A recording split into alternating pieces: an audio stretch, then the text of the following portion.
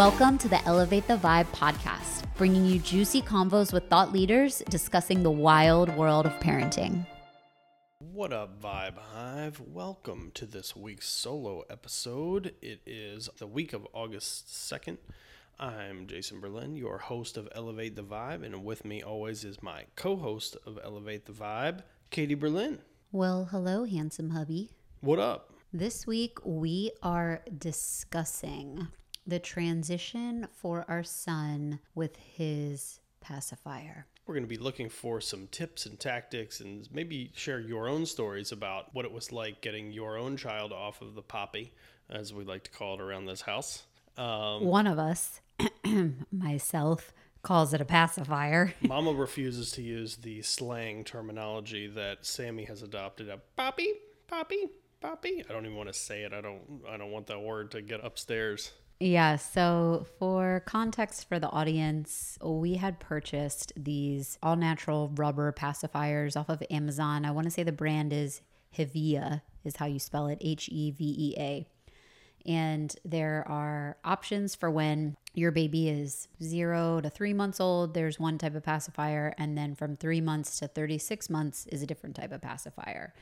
And he really liked to be soothed by the pacifier when he was young. It was definitely a comfort item for him.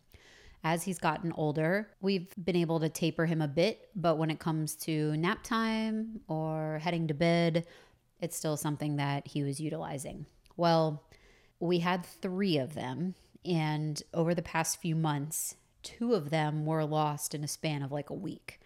And we considered, do we buy more of these or do we just hold on with dear life to that last one, and when it disappears, it disappears. I think we made that mental decision that when that third one was gone, that was it. So recently we lost that third one.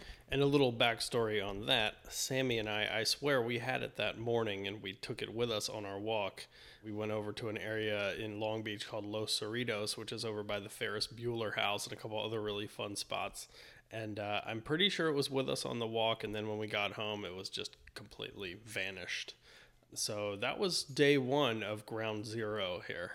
And there was literally pure panic trying to find this pacifier. Lots of panic, lots of digging, lots of frantic searching. Yeah, trying to find the pacifier when it was time for his nap. And we couldn't find it, so he ended up going to lay down for his nap. He normally naps between 3 to 4 hours in the afternoon.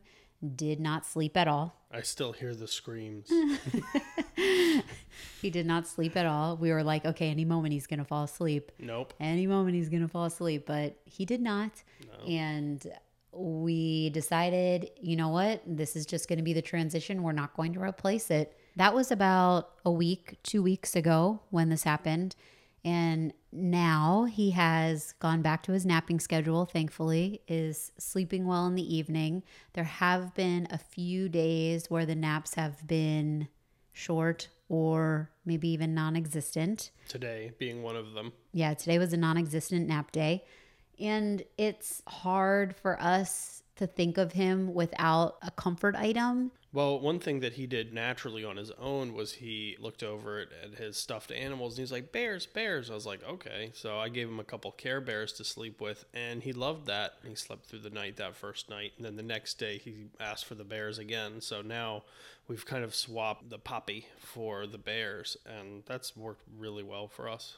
So it was just like a cold turkey transition. I think a lot of people would think that was pretty harsh because, on the interwebs, a lot of people have come up with all sorts of solutions on, maybe we'll cut the poppy a little bit so the sucking motion doesn't give them that same satisfaction, or they'll try to taper it off even more. But really, yeah, cold turkey in this house, like, you lost it. You're done, kid. That's it. You're grown boy now. Yeah, and for the previous 2 that had been lost, he had watched them go over railings into the ocean or into the water. So he saw them disappear. And he would wake up from a nap or wake up in the morning and say like, Poppy gone. Poppy gone, Yeah. jellyfish, Poppy gone. We're like, oh, buddy, you're lamenting about your lost loves. Yeah, so we felt really guilty that this was something that he loved. And it was just, I mean, I don't want to say taken from him because he did lose it.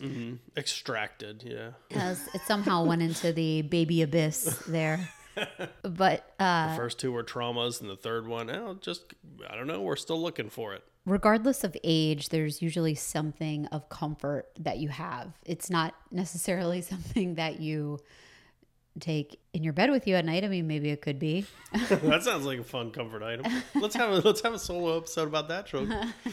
What are you referencing, Jason Berlin? I wish I knew. I was thinking like a blankie. Oh, yeah, blankie. Yeah. But now it seems that the Care Bears that we mentioned, which were just sort of on display in his room, he wasn't really into playing with stuffed animals, have seemed to work as part of the transition.